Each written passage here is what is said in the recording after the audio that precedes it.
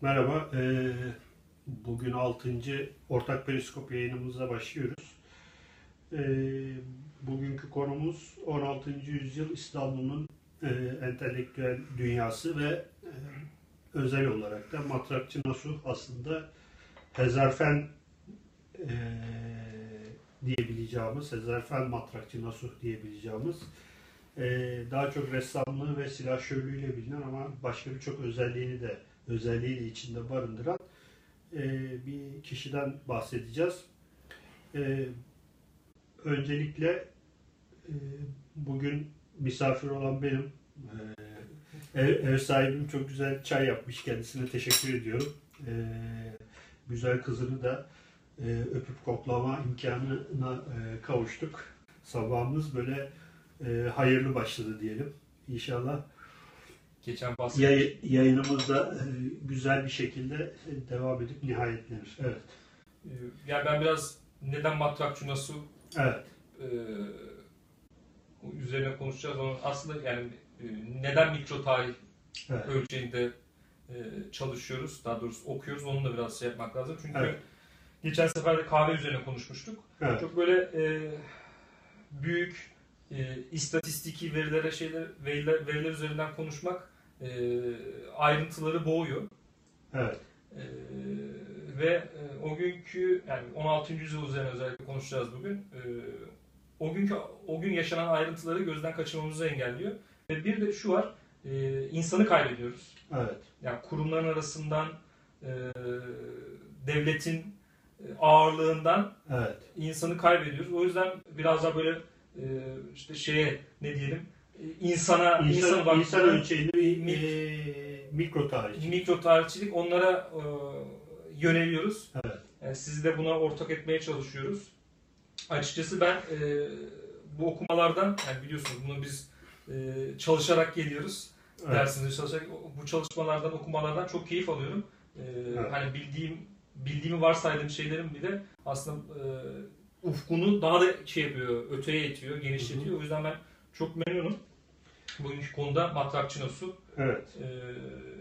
16. yüzyılın Hezarfeni, yani bin fenlisi, bir çeşit Rönesans insanı. Rönesans insanı lafını pek ben kullanmayı sevmiyorum. Sen de sevmiyorsun. Daha bize ait bir kavram olarak Hezarfen, yani bin fenli, hayatın birçok alanında merak eden, çalışan, sonuçlar üreten bir insan. Biraz ben çok kısaca hayatından bahsedeyim. 16. yüzyıl tarihçisi var bir Mustafa Ali diye. Mustafa Ali'nin bahsettiği bir örgütlenme var. Bu örgütlenme ehli hiref, yani sanatçı örgütlenmesi. Evet. Bu ehli hiref üyesi bir sanatçı ve bilim adamından bahsediyoruz. Şimdi bizde hep şey vardır, böyle Leonardo da Vinci, büyük bir insan, mühendis vesaire falan filan, matematikçi, ressam aynı zamanda. Ama onunla aynı dönemde yaşamış, İstanbul'da yaşamış, gene mühendis olan, gene matematikçi olan, ondan sonra gene tarihçi olan, gene hattat olan, gene ressam olan bir insan var. Üzerine silahşörlüğü var. Üzerine silahşörlüğü var. Yani alemlerde yan bakmayacaksın arkadaşa. Silahşörlük de tabii mühim bir şey. Böyle bir insan var. Şimdi bu insan bir örgütlenme var. Bir nakkaşhane ve ehli hiref denilen, ehli hiref daha bir çatı örgütlenmesi. İçinde birçok sanat dalından sanatkar var ama onun alt kategorisi olarak nakkaşlar ve nakkaşhane örgütlenmesi var. Bu ehli hirefi Fatih Sultan Mehmet kuruyor. İstanbul'u fethettikten sonra ilk yaptığı şeylerden bir tanesi bir sanatçı örgütlenmesi yapmak. Tabii bu Fatih'in sanata ve sanatçıya verdiği önemi de aslında gösteren bir şeydir, yani veridir yani. Tabii sadece Fatih değil, yani bunu biraz daha yaparız, açarız. Bu nakkaş, Matrakçı Nasuh'un dedesi Abdullah el-Bosnavi, Bosnalı bir devşirme kendisi. Tam olarak ne zaman yaşadığı pek bilinmiyor ama büyük olasılıkla hemen 14. yüzyılın başında, işte o Balkan Fütühatı sırasında Bosnalı bir devşirme. babası bunu yani Abdullah Elbosnavi'nin oğlu Karagöz. Yani babası Matrakçı Nasuh'un. Daha sonra da Matrakçı Nasuh 1480'de doğdu ve 1564'te öldüğü varsayılıyor. Tam bu konularda hani ayrıntılı bir şey vermek zor. İkinci Beyazıt devrinin sonlarına doğru yani Yavuz devrinin başlarına doğru işte Enderun'a kendisi giriyor ve Enderun'da bir takım eğitimler oluyor. Şimdi belli başlı özellikleri var. En sonra ressamlığını bırakacağız. İlk başta hattat kendisi. İyi bir hattat.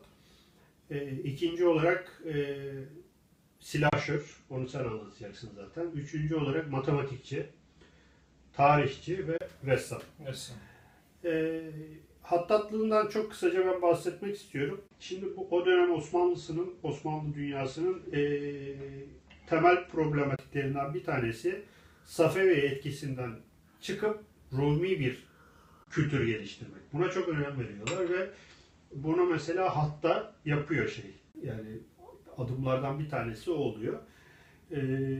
Matrakçı Nasuh'un Divani ve Nesih denilen iki Safevi hat tarzını harmanlayarak kendine ait yeni bir hani bugünkü tabirle font geliştirdiğini, yeni bir yazı stili geliştirdiğini biliyoruz ve bu yeni yazı stili daha Rumi tarzda. Şimdi burada Rumilik meselesini tabii şey yapalım, Anadolu demek Rumi. Birinci programa bakabilirsiniz. Evet, yani Rum deyince bazen bizim milletin tüyleri diken diken oluyor. Rum toprağı yani Anadolu toprağı demek. Anadolu'ya ait, Türklere ait bir şey geliştiriyor. Font geliştiriyor, yazı stili geliştiriyor. Bunu alalım cebimize koyalım. Bu birinci şeyi. Bu Safevi üslubundan çıkarak Rumi bir üslup geliştirme hikayesini resimde de yapıyor aslında. Yani onu da biraz bu sohbetin sonuna doğru geleceğiz. Tarihçiliği var. Tarihçiliğinden de çok kısa bahsedeyim. Ondan sonra sen diğer özelliklerini şey yaparsın. 1520 yılında Sultan Süleyman'ın emriyle Arapça olan Taberi tarihini Türkçe'ye çeviriyor. Tabii Osmanlı devrinde tarihçiler sadece çevirmen olarak kalmıyorlar. Bu tarihleri sürdürüyorlar. Yani bir anlamda onlara şerhler ekleyerek o tarihlere yeni katkılarda bulunuyorlar. Çünkü Taberi 10. yüzyılda, 11. yüzyılda yaşıyor ve çok mühim bir tarihçi. Evet. Yani. Taberi'nin 10. yüzyılda başladığı şeyi sürdürüyor aslında. Yani bitirdiği tarihi, evet. Hazreti Adem'den itibaren başlattığı evet. Ve o 10. yüzyılda bitirdiği tarihi sürdürüyor yani. Öyle bir o tarihe kendisi bir şerh düşerek 1551'e kadar getiriyor. Yani bu 1520'de başladı bu çeviri işi 31 yıl sürüyor. Ve 1550 yılında 51 yılına kadar bunu getiriyor. Bu şerh düşme işi yani kendisi belki orijinal bir metin gibi görülmeyebilir ama aslında orijinal bir iş. Yani o Taberi'nin tarihine neredeyse bir 500 yıllık bir şey daha eklemiş oluyor. Bu açıdan şerh düşerek tarihsel metinleri veya metinleri geliştirme işi zaten Osmanlı entelektüel dünyasında çok görülen bir şey. Öyle değil mi? Evet, öyle. Böyle bir şey var, gelenek var. Üçüncü özelliği matematikçiliğini ve silahşörlüğünü de sana bırakalım. Evet. Endör'ünde yetişen yani, saray okulunda yetişiyor Nasuh. Ve 3 tane kitap yazıyor. Bunlardan Cemal Küttab ve Kemal Hesap rakamlar, işte 4 işlem, kesirler üzerine. Diğerisi Ümdetül Hisap, işte hesabın umdeleri. Bu da önceki yazdığı kitabın genişletilmiş baskısı. Tabii şöyle bir durum var burada. Bu insanlar neden böyle hani matematik kitabı yazıyor? Evet. Durduk yere nereden ilham geliyor? Ilham mı geliyor? bunun sebebi aslında şeyle de alakalı. Osmanlı devleti genişlerken maliyesi de bu oranda büyüyor. Maliye işlemleri de büyüyor. Hesap kitap işlemleri büyüyor. Bu kitaplar aslında devlette çalışan bürokratlara el kitabı olarak hazırlanıyor. Yani işte maliyede olsun, ondan sonra tahrir defterlerini yazan memurları olsun. Bunlar için el kitabı. Kılavuz kitap yani. Tabii. Aynı şeyi silahşörler için yapıyor. Yani biraz hatta aslında ressamlığı mevzusu da yani o evet. bağlamda incelenebilir. Yani şey anlamda bir eser genel anlamda da aslında bir eser felsefi metin aslında bir gerçekliğe tekabül ediyor dünyada. Var olan dünyada ve burada bir şey var yani sorun var. Demek ki burada çözülmesi gereken bir problem var. Onun üzerine yazılan bir metin. Hesap kitabı bile olsa yani matematik kitabı bile olsa bu sorunları çözmek için kaleme alınıyor ve kullandığı matrisler var. Bir yerde okudum da şey diyor mesela bugünkü matrix kelimesinin kökeni olarak bu biraz şey ama uçuk bir teori ama matraki ya şey normalde Osmanlıcası matrakçı diyoruz ya Osmanlıcası matraki. Buradan geldiğini söylüyor. Matraki, Matrix. Bakmak lazım. Çok doğru olmuyor. Ama kullandığı şeyler var. Cidden evvelsi gün paylaştım fotoğrafını. Evet. Bu araştırmaya ihtiyaç duyan yani aslında. Matematikçilerin oturup çalışması lazım. Yani cidden evet. böyle. Çünkü cidden Matrix gibi. Yani Matrix hesapları biliyorsanız işte böyle iki işte şey parantez yanlarında rakamlar falan. Aynısı var. Şeyde Twitter'da fotoğrafını paylaştım. Evet. Yani Matrakçı, Latitude diye falan diye geçiyor. Tabii bizim sosyal bilimci olduğumuz için o kadar şeyimiz yok. Ama orada yani bu konu incelenebilecek bir konu. Diğeri ise yani diğer uzman olduğu konulardan bir tanesi de silahşörlüğü. Evet. Süleyman'ın birinci Süleyman'dan aldığı şey var. Berat var. Belge var. İyi silahşör olduğuna dair. İşte o şenlikte bütün karşısındaki şeyleri yeniyor. Rakiplerini yeniyor ve buna karşılık belge veriliyor. Ve bir de Mısır'a gidiyor. Evet. Mısır'da da Hayr Bey yönetiminde o zaman orada da yine şenlikte işte oyunlarda bütün rakiplerini yeniyor ve orada da Arapça bir berat veriliyor. Evet. Çok iyi silahşör olduğuna dair. Ve bunun üzerine ayrıca silahşörlük üzerine Tuhfetül Guzzat işte Gazilere Armağan diye bir kitap yazıyor. Evet. Onu isteyen olursa şeyde var YÖK'ün tezlerinde bulabilirler. Metni günümüz daha doğrusu Latinize etmişler. Türkçesi çok fasih ve çok güzel bir Türkçesi var. 16. yüzyıl Türkçesi çok keyifli bir Türkçe. Oradan faydalanabilir. Ne anlatıyor bu Klaus kitapta? Yani işte neler yapılır, nasıl binilir, ata nasıl binilir, ondan sonra ok nasıl atılır. Onları böyle genel olarak anlatıyor. İşte şeyler falan da veriyor. Hadislerle falan da işte savaşçılığın veyahut da kutsiyeti üzerine bunun geliştirilmesi üzerine. Çünkü sonuçta yani, bugünkü dünyayla karşılaştığınız zaman cidden kas gücüne dayalı bir şey. Yani dünya silahşörlük cidden önemli. Şimdi işte düğmeye basarak binlerce insanı yok edebiliyorsunuz. Evet. Ama o zaman cidden birebir yüz yüze yapıldığı için savaşlar çıktı, mertlik bozuldu yani. cengaverlik ve bu konularda usta olmak önemli. Evet. Kabiliyetler önemli. Bu matrak oyununun ona ait olmadığına yönelik böyle bazı iddialar oluyor. Ama öyle bir şey yok yani. Yani matrak oyununu bulan kişi değil mi yani? Yani şöyle bulunduğuna da iddia ediyorlar ama mesela Mısır ve Suriye yöresinde bu oyunun talim oyununun var olduğunu söyleyenler de var. Oradan aldığını da iddia ediyorlar. Yani öyle yap da böyle. Yani bu şeyinin yani silahşörlüğünü veyahut da şeyini gerektirmez hani helal getirmez bu konularda.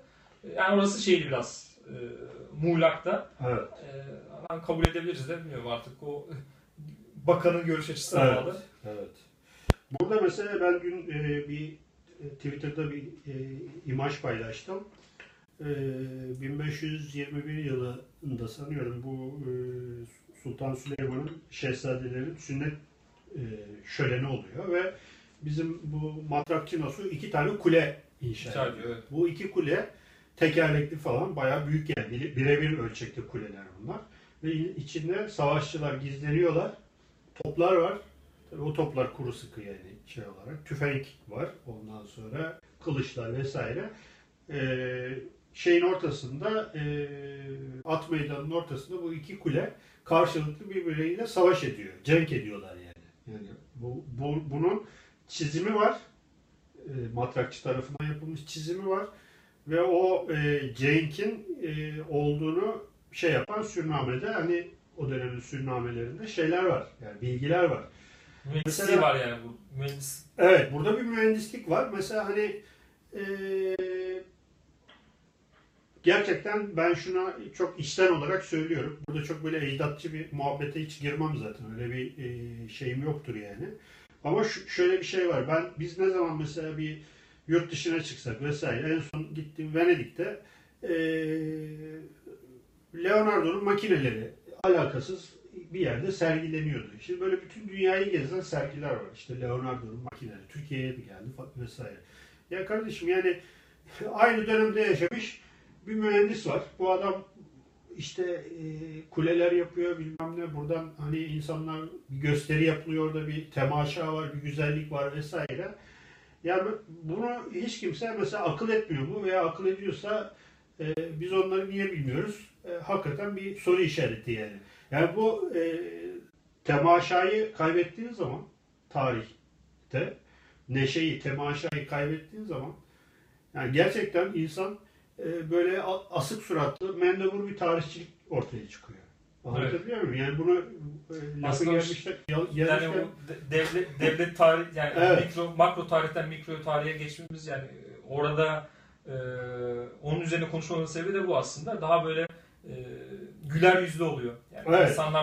insanlarla sokakta dolaşıyorsunuz, insanlarla karşılaşıyorsunuz. Evet, yani ben mesela diyorum yani hani bu şey niye ama git orada işte yani o işi böyle ideolojik bir şey haline de getirmeden bir temaşayla, bir güzellik olarak insanlara gerçekten bunlar yapılabilir ve yani bu gereklidir de yani aynı zamanda. Tabii Türkiye'de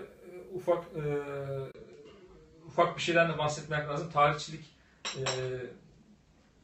Osmanlı tarihçiliği özellikle bağlamda konuşursak bir taraf yok sayıyor, diğer tarafta kutsuyor. Evet. İkisinin arasında yani söylediklerimiz önemli. Yani şeye de kaçmadan, yok saymadan da şeye de girmeden, ecdatçılara da girmeden, kutsamadan var olanı olduğu gibi göz önüne sermek lazım. Evet. Ve buradan hareketle bir şeyler yapmak lazım. Ben şu an için mesela böyle bir şeyin yapılması taraftar değilim. Çok kiç şeyler çıkabilir. Evet. Bir an düşündüm. Hemen mehter bilmem ne falan filan. Yani Osmanlı tarihince bir şey gidiyor çünkü. Mehter marşı. Evet, doğru söylüyorsun. Biraz daha böyle hazmedilmesi gerekiyor. Evet, doğru söylüyorsun. Evet, şimdi bu silahşörlük bahsini sürdürecek misin? Yoksa yok. Ressamlar. Evet. Ben akademide okudum, resim okudum. Yüksek lisans falan filan da yaptım tabii. Bizim ama tabii biz böyle Batı merkezli bir eğitim tarzımız olduğu için böyle minyatürler vesaire yani buna ilgi duyan insanlar da çok fazlaydı ama benim daha çok ilgim hani akademi dışında kendi özel meraklarımla falan oldu. Şimdi bu Matrakçı Nasuh'un şeylerine baktığımız zaman yapmış olduğu resimlere falan filan baktığımız zaman çoğumuza hani çok böyle işte perspektifi bozuk. Ondan sonra niye öyle yapmış, binayı niye devirmiş, niye oradan üstten bakmış, niye yandan bakmış falan filan tarzında bir yaklaşımla şey yaptığımız zaman yani bir meraksızlık ve soğuma duygusu oluyor. Bu bir gerçek. Ama şöyle bir gerçeklik de var. İnsan bilmediği şeyi sevmez. Bildiği şeyi sever. Yani öğrendikçe seversin bazı şeyleri. Benim mesela bireysel olarak Matrakçı Nasuh'la olan hani ilgim alakam tamamen İstanbul tarihiyle olan ilgim üzerinden hani gelişmiştir. Matrakçı Nasuh bir defa şunu söyleyeyim, hayatı seferlerde geçmiş. Şimdi şey yaptığı seferleri sayayım. Şimdi şunu da hatırlatmak lazım. Enderun'dan yetişiyor. Evet. Mimar Sinan da buradan yetişiyor. Yani devlet akademisi gibi bir şey Evet, aslında. Ve buradan sırf Yeniçeri yetişmiyor, devlet adamı yetişmiyor. İşte Sanatçı, mühendis, sanatçı, hepsi buradan yetişiyor. evet. Böyle bir şey var, Evet, özelliği doğru. var. Onu da Doğru. hatırlatmak var. Enderun bu açıdan tabii Türk Osmanlı entelektüel hayatı 16. yüzyıl, 17 yani ve sonraki yüzyıllarda Osmanlı entelektüel hayatı açısından çok önemli. Şimdi hayatı seferlerde geçiyor. Mesela 1. İran Seferi'ne katılıyor. 1533-37 yıllar arasında 4 yıl sürüyor. Korfu Seferi'ne, yani 37'de dönüyor, aynı yıl Korfu'ya gidiyor. Korfu Seferi'ne çıkıyor. Korfu'dan dönüyor, 1538'de bir sonraki yıl Boğdan'a gidiyor. Daha bitmedi. Boğdan'dan dönüyor, bir 3-4 yıllara veriyor. 1543'te Macaristan Seferi'ne gidiyor. Sonra Macaristan'dan dönüyor. Aynı sene 1543-44'te 1,5-2 yıl Barbaros Hayrettin Paşa ile Güney Fransa'ya gidiyor gemide. Sonra oradan dönüyor. Daha bitmedi. 1544'te dönüyor. 3 yıl ara veriyor. 1547-49 2 yıl tekrar 2. İran Seferi'ne çıkıyor. En sonunda yani 1549'da artık ondan sonra herhalde yoruluyor yani. Yaklaşık bir 33'ten 49'a 16 yıl boyunca seferlerde şey yapıyor. Ama şöyle düşünmek lazım. Sefere gidiyor. Ya ben mesela onu okuduğum zaman hep aklıma Napolyon'un Mısır Seferi geliyor. Evet. Napolyon Mısır Seferi'ne çıktığı zaman sadece orduyla gitmiyor. Yanında arkeologları götürüyor, sanat tarihçilerini, botanikçileri vesaire falan filan. Yani bugün Louvre Müzesi'nde gördüğün Louvre Müzesi'nin yarısından fazlası hani Orta Doğu'dan götürülmüş eserlerdir ve orada bir bilgi birikimi oluyor. Şimdi Matrakçı Nasuh bütün bu seferler sırasında sürekli harita ve resim yapıyor. Yani o bölgeleri çiziyor. Evet. Bu resimle haritanın ilişkisi aslında Matrakçı ile başlamıyor tabii. Öncesinde Piri Reis'le başlıyor. Az önce yayına başlamadan önce seninle hani şey yaptık. Piri Reis'ten gelen bir resim haritacılık geleneği var. Topografyayı ve o dönemi kendi gerçekliği içinde ve doğru olarak. Bu çok önemli. Matrakçı Nasuh'un yapmış olduğu şeylerin tamamı doğrudur. Yani onlara bakarak ya bu çocuk resmi gibi biz buradan bir şey öğrenemeyiz dememek lazım. Mesela İstanbul haritası meşhur. Bu haritada bugün var olmayan eski sarayın beşgen yapısını görüyoruz. Eski saray işte bugünkü Beyazıt Sarayı'nın, Beyazıt Üniversitesi'nin olduğu yerde. Ondan 100 yıl sonra yapılmış bir batılı seyyah tarafından yapılmış daha gerçekçi böyle hani batılı anlamda perspektif falan olan bir haritada da aynı beşgen yapıyı görüyoruz. Yani beşgen yapı duruyor orada. Teyit ediyor yani. Teyit ediyor ve iç yapısını falan da dikkatli bakarsan görebiliyorsun. Beyazıt Külliyesi'ni görüyorsun. Beyazıt Camii yeni bitmiş. Ortada öyle alan malan yok. Yani külliyenin tamamını hani görebiliyorsun. Sivil mimari örneklerini görebiliyorsun. Mesela 16. yüzyılda İstanbul'da ahşap konak diye bir şey yok. Yani şimdi biz hep 19. Osmanlı evi deyince 19. yüzyıldan sonraki 2 katlı cumbalı şeyler falan geliyor aklımıza. 16. yüzyılda bildiğin köy evi bunlar. Kerpiçten yapılma. Yani Anadolu'daki mimari gelenek İstanbul'a taşınıyor. Ben bunu mesela Twitter'da yaptım. Mercure Lorix işte İstanbul'a geliyor ve onun İstanbul'da yapmış olduğu Elçi Hanı'ndan yapmış olduğu çizimler var. Ya bizim Nallıhan'ın evleri gibi böyle hani şöyle çapraz şeyleri olur ya araları doldururlar evet. Tuğlalarla falan. İstanbul'un evi Nallıhan'ın eviyle aynı yani hani olarak. Ya bunun mesela 16. yüzyıldaki sivil mimari ile ilgili bizim elimizde belge yok yani doğru düzgün. Ne var? İşte Nasuh var. Nasuh'a bakarak anlayabiliriz. Yani o açıdan da belge niteliği olması açısından çok önemli. Tersaneler var. Bizim geçen tersaneler var. Evet. Tersane var. Tersaneleri ve bunlar şu konuda çok açık olmak lazım. Son derece doğru bilgilerdir. Çünkü bunlar devlet arşivi aynı zamanda. Adam mesela atlıyor, Marsilya'ya gidiyor, Nice'e gidiyor, Toulon'a gidiyor. Şimdi geçenlerde onu okumuştum. Nice Belediyesi bunların peşine düşmüş. Hani Nice'in 16. yüzyıldaki haline yönelik doğulu bir hani şeyin ressamın nasıl gördüğü. Yani o da bir problematik yani. Doğullar bize nasıl bakıyor? Şimdi biz hep Batılılar bize nasıl bakıyor hikayesine gidiyoruz Evet. ya. Yani tersi de doğru mesela. O açıdan e, şöyle bir tarzı var. Süssüz, doğayı böyle fazla şey yapmadan, gölgesiz, keskin sınır çizgileri olan ve Rönesansvari bir aslında tarz geliştiriyor. Şimdi benim gibi iyi kötü sanat tarihini bilenler bilirler. Wöflin diye bir sanat tarihçisi vardır. Bu Wöflin işte sanat tarihinin temel kavramları kitabında Rönesans ve Barok sanatını anlatırken Rönesans ressamlarının kapalı form da resim yaptıklarını, keskin kenar çizgileriyle vermek istedikleri mesajı vermeye çalıştıklarını falan anlatır. Şimdi bu aslında Matrakçı Nasuh'un eserlerinde de var. Yani kapalı formda daha çok amaca yönelik bir perspektif anlayışıyla resim yapıyor. Mesela işte daha önce Twitter'da paylaştım. Bugünkü At Meydanı'nın 15. yüzyıl, 16. yüzyıldaki halini çizmiş belli bir açıdan. Her şey doğru yani. Orada işte henüz At Meydanı tam yıkılmamış. Sultanahmet Meydanı henüz yok. Onun yerine Bizans Büyük Sarayı'nı orada görebiliyoruz falan filan. Mesela orada İbrahim Paşa Sarayı'nı arkadan değil önden vermiş. Şimdi neden önden vermiş? Çünkü bakanın bakış açısıyla anlatmaya çalışıyor. Yani doğadaki haliyle değil. Orada merkez olan bakan insan. Doğanın kendisi değil. Yani bu konuyla ilgili biz tabii bugünün dünyasından bunları yadırgıyor olabiliriz falan ama şeyin çok güzel hani Orhan Pamuk'un Benim Adım Kırmızı'da bu hikayeleri çok güzel de anlatır. E, Bakanı aslında yücelten bir şey vardır orada. Anlayış vardır. Yani asıl olan doğanın kendisi değildir. Bakan insandır. Bir de tabii şu mevzu da var aslında. Rönesans'ta perspektifin girmesi matematiksel bir dünyaya işaret ediyor. Evet. Evet. Yani öyle bir yanı da var. Evet. Tek bir nokta, monolitik ve oradan Evet.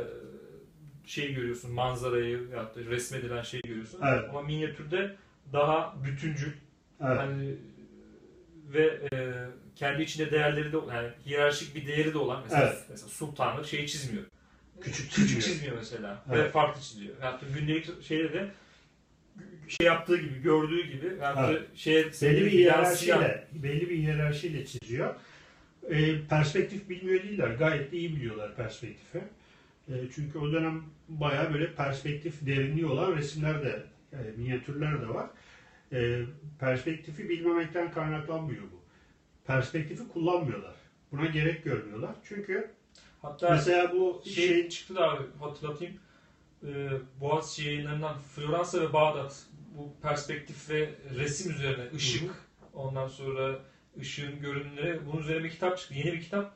Aldım da pek inceleme fırsatım olmadı. Orada da bunları şey yapıyoruz. Çünkü ışığın yani perspektif dediğimiz şey ışıkla doğrudan alakalı. Evet. Orada inceliyor. Yani öyle bir ben mesela bu Uğur Tanyeli var. Mimarlık tarihçisi. İyi de mimardır. İTÜ'de hoca. Onun bir seminerini şey yapmıştım, dinlemiştim YouTube'da. Mesela diyor ki Osmanlı mimarları psikososyal bir dünyadır diyor. Onlar bir ölçü yani psikomatematik değildir diyor Osmanlı mimarlığı diyor. Psikososyaldir. Onların ölçü bilimleri çok farklıydı diyor. Yani metreyle ölçmüyor mesela. Anlatabiliyor muyum? Bu psikososyal bakış açısı aslında şeyde de var. Yani resimde de var ve o sosyoloji üzerinden aslında okumak gerekiyor Osmanlı minyatürlerini. Çünkü çok basit bir şey anlatayım ben sana. Eğer perspektife dikkat edecekse öndeki bir diyelim farenin gerideki sultandan büyük olması lazım. Evet. Şimdi fare sultandan büyük olamaz. Çünkü sultan yani başka bir kutsiyeti temsil ediyor vesaire. Yani burada işte o perspektifi terk etmelerini ve kendince yani bakan insana yönelik bir dünya kurmalarının sebebi buydu aslında. Yani bu faslı böylece hani şey yapabiliriz. Belki daha sonrasında böyle bir Evet, bu konu derin bir konu. Hani belki ayrı bir periskop yayını eğlenceli de bir konudur yani bir açıdan. Bu psikososyal dünya üzerine konuşulabilir. Kent resimleri yapıyor Matrakçı Nasuh. Bu Muhteşem Yüzyılda onu böyle sürekli damlarda gezen bir meczup gibi şey yapıyordu. Gerçekten damlarda gezip hani evlerin resimlerini yaptığı rivayet ediliyor. Burada çok önemli. Bu haritacılık ve resim ilişkisi üzerine Uzun Çarşılı'nın Galata tersanesi ve nakkaşları üzerine verdiği bir bilgi var. Esnafı Haritacıyan diye bir esnaf loncası var Galata'da. Bunlar bayağı harita satıyorlar yani ve bütün dünyaya ait haritalar bunlar. Yani hani değil. Buraya yanaşan gemiler yeni seferlerini, yeni güzergahlarını yaparken bu esnafı haritacıyanı vuruyor ve bunlardan harita satın alıyor. Bunların 5-6 dil bildiği ve bayağı entelektüel adamlar olduğunu biliyoruz. Çünkü zaten dil problemi mühim bir problem. Ayrıca Osmanlı donanması içinde de nakkaşlar var, kadrolu nakkaşlar var. Bunlar kalyonlar nakkaş başısı denilen bir şahsa da bağlı olarak çalışıyorlar. Yani kalyon sefere çıktığı zaman yanında nakkaş götürüp yani harita çıkartıp o bölgedeki mimari nedir, nedir bunu yapıyor. Yani burada mesela Piri Reis'in Google Earth gibi yani. Google Earth gibi, evet. Piri Reis'in şeyini okudum ben. Venedik haritası var. Bayağı gitmiş kendisi orada Venedik'i birebir yapmış yani. Resmetmiş yani ve Venedik tersanesiyle, drasenesiyle yani 2 ay önce ben oradaydım bu Bienal nedeniyle. O okurken de çok o geldi aklıma. Güzel de bir şey tabii. Venedik tersanesiyle Kasımpaşa tersanesini kıyas ediyor. Kitab-ı Bahriye'de. Kitab-ı Bahriye'de ve diyor yani bu Venedikliler hani bunlar denizci çok hani bu işleri nasıl yapıyorlar falan filan. Mesela o Venedik San Marco Meydanı, Dükler Sarayı falan filan çok net, sarih bir şekilde yapılmış yani gösterilmiş ve aynı zamanda tersaneye de özel bir dikkat. Yani denizci olmasından. Tabii de ya bir çeşit tabii bilgi yani sonuçta bu o dünyanın bu dünyadan bir farkı yok. Sadece giydiğimiz kıyafetler, belki yediğimiz şeyler. Onlar da meraklı insanlar ve onlar da hani devletin veya bağlı oldukları topluluğun iyi kötü bekası için hani yapıyorlar yani kendilerince. Burada şunu hatırlatayım da ondan sonra devam edelim. İbn Haldun'un tarih mukaddimede tarih usulü üzerine yazdığı satırlarda şöyle bir ifade var. Geçmiş bugüne ve geleceğe suyun suya benzemesi gibidir. Yani her şey aslında, her şey derken burada tabii evet. İnsanın tabiatı, hissettikleri, arzuları, bunlar birbirine benzerdir. O zaman insanlar nasıl hissediyorsa, nasıl düşünüyorsa evet. Bugün de farklı. Yani senin söylediğin gibi üzerine kıyafetimiz sadece değişiyor ama insanın tabiatı aynı. Evet, aynı. Oradan yani o çok önemli bir şey. Bunu gözden kaçırmamak lazım. Yani o mesela bu şeyin düştüğü, ecdatçılığın düştüğü en büyük hatalardan evet. Bir tanesi o. Yani oraya çok kutsiyet atfedip hepsini pürüpak yapıp insandan sıyırıp evet. O gözle bakmak ama temaşadan sıyırmamak lazım. Yani insan aslında yani orada var olan insan konusu evet. İnsan ve insanda yani bir varlık, hem iyi tarafı da var, kötü tarafı var. O önemli yani, onu gözden kaçırmamak lazım. Evet. Şimdi bu Acem etkisinden kurtarma hikayesine de tekrar bir yapayım. Hatla ilgili kısmında bunu anlatmıştım. Resimde de bu yapılmaya çalışılıyor. Yani şöyle, ilk mesela Osmanlı minyatür eserleri 1416'larda ortaya çıkıyor. Yani 2. Murat'ın şehzadeliği döneminde. Fatih'in babası. O ilk yani minyatür örnekleri 15. yüzyılın başında aslında ortaya çıkıyor. Ama onun öncesi var tabii. Onun öncesi Safevi. Timurlu, sonra Safevi, yani İran etkisi. Ama 16. yüzyıldan itibaren yavaş yavaş bu İran şeyi terk edilmeye ve şeyi de hatırlatmak lazım. Geliştirilmeye başladı. Behzat, mesela Timurlu Behzat, Evet. Timuri geleneğin kabul ediliyor. Yani zirvesi falan kabul ediliyor. O yüzden yani çok böyle önemli, sanat tarihi açısından önemli. Yani o şeyi söylemek lazım. Tabii. Neden hani oradan yapmaya çalışıyorlar. Kendi üsluplarını yaratmaya çalışıyorlar. Mesela o şeyde çok güzel anlatır onu Orhan Pamuk. Benim adım Kırmızı'da. Eski ustaları sayarken yani hep yani minyatürcülükte gelenek mesela bir ağaç resmedilecekse gidip ağaca bakarak ağaç resmedilmez. Ve at resmedilecekse gidip bir ahırdaki bir ata bakarak at resmedilmez. Eski ustalara bakarak at resmedilir. Yani eski ustalar da kimdir? İşte Behzat'tır, işte Kazvini'dir vesairedir. Üstad Osman'dır falan filan. Yani o kendi geleneğini, İran geleneğini sürdüren ama bir süre sonra artık kendi dilini oluşturan bir şey var. Bu kendi dilini oluşturma aynı zamanda kendini de var etme mücadelesidir. Şimdi sultanlar kendilerini var ediyorlar. Nasıl var ediyorlar? Onların işte şehnameleri var. Kendi tarihçileri var. Kendilerini resimlerini yaptırıyorlar. İşte Fatih gibi, Yavuz gibi. Yavuz'un da resimleri var. İşte 2. Beyazıt'ın da minyatür onlar ama yani resim yani. Adam ne yapıyor? Kendini ölümsüzleştirmeye çalışıyor aslında orada. Var etmeye çalışıyor. Ve kendi destanlarını yazıyor falan. Mesela 15. yüzyılın ortalarından itibaren ressamlar artık kendi otoportrelerini yapmaya başlıyorlar. Bu eserlerin içinde kendilerini de koymaya başlıyorlar. Mesela Taliki'nin otoportresini buldum ben. Seyit Lokman, Nakkaş Osman vesaire 3-4 kişinin grup portresi var falan filan. Şimdi mesela ben onlara baktığım zaman aklıma geliyor. Albrecht Dürer'in bir resmi vardır. İşte ben Nürnberg'de Albrecht Dürer işte 28 yaşında kendimi yeni baştan yarattım diye. O çok bilinen, çok böyle yakışıklı da bir yani fotoğrafıdır, resmidir, fotoportresidir. Ya Albrecht Dürer'in derdiyle aslında o sanatçının derdi aynı yani bir anlamda. Kendini var etme ve bu dünyada yani geriye bir şey bırakırken yani o eserin kendine ait de olabileceğine yönelik bir imge bırakmak yani. Bunu söyleyince aklıma geliyor. Mehmet Siyahkalem. Ben Mehmet Siyahkalem. Evet. İnsanların ve cinlerin efendisi. Mesela onda da böyle bir hava var. Hani Siyahkalem'in ne kadar yaşamadığı önemli değil ama oradaki ifade bile hani ben insanın ve cinlerin efendisi. Çünkü resmettiğin zaman ona sahip oluyorsun. Yani o tarz bir şey var ya. Evet.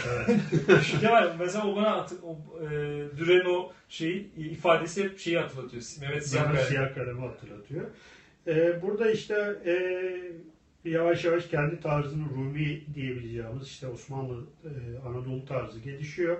Sanatçılar yavaş yavaş birer birey olarak kendilerini bu eserlerde ifade etmeye çalışıyorlar. Yeni bir istifleme stili geliştiriyorlar. Yani bu resim içindeki yapıları, eserleri, insanları, atları vesaire herkes kendince bir istifleme üslubu geliştiriyor. Bu dönemlere göre değişiyor. İşte Levni mesela 18. yüzyılda bunun en güzel örneklerini hani verir. Böyle bir şey var. Ben son olarak şunu söylemek istiyorum. Bu faslı artık bitirelim. Yani Matrakçı Nasuh ve ondan sonra gelen, ondan önce gelen ve ondan sonra gelen bütün bu sanatçılar bizim gibi insanlardı. Yani geriye bir iz bırakmak, geride bir hoş sada bırakmak için bu işleri yaptılar. Kendi mesela geçenlerde bir Twitter'da bu şeyi paylaştım. Bunların otoportrelerini paylaştım. Birisi soruyor, diyor ki ya diyor minyatürde portre olur mu? Nereden çıktı portre diyor. Yani şimdi bu hani tamam bir insan bilmeyebilir falan filan ama bir de böyle bir önyargı gelişmiş. Yani hani resim tasvir yasağını sanki böyle bir tamamen en koyu şeyleriyle yaşanmış bir dünya varmış gibi algılanıyor. Bu tamamen hikaye. Yani adam, çok basit bir şey söyleyeyim. Birinci Mehmet, Çelebi Mehmet'in içki içerken içki sofrasında minyatürü var. Bayağı oturmuş alem yapıyor vatandaş. Şimdi Osmanlı sultanları içki içmez diye bir hikaye vardır yani. Adam kendisi böyle bir şey yapmış yani. Hani buradan söylemeye çalıştığım şey şu. Yani o dönemin ressamları, sultanları, sanatçıları, sıradan halkı, herkes sizin bizim gibi insanlar. Evet. Bu insanlar geriye bir iz bırakmaya çalışıyorlar. Ve bunların içinde çok yetenekli, çok meraklı, gerçekten bize rehber olacak kadar hezarfen diyebileceğimiz insanlar var. Batı'daki örneklerini biliyoruz, bilelim, bilmeye devam edelim. Onlara saygı duyalım. Ama kendi ülkemizdeki bu insanları da bilmeye, merak etmeye devam edelim. Böyle ezberden konuşmayalım yani. Yani ezbere konuştuğun zaman cehalete düşersin. Yani her şeyi bildiğini zanneden aslında hiçbir şey bilmez. Evet. Bu böyledir. Diyelim Tamam. ve konuyu kapatalım. Noktalayalım. Peki. Bugünlük de bu kadar. Bir Tamam. dahaki Mesajımızı verdik. Bizi dinlediğiniz için teşekkürler. 15 gün sonra görüşmek üzere. Hoşça kalın. İnşallah.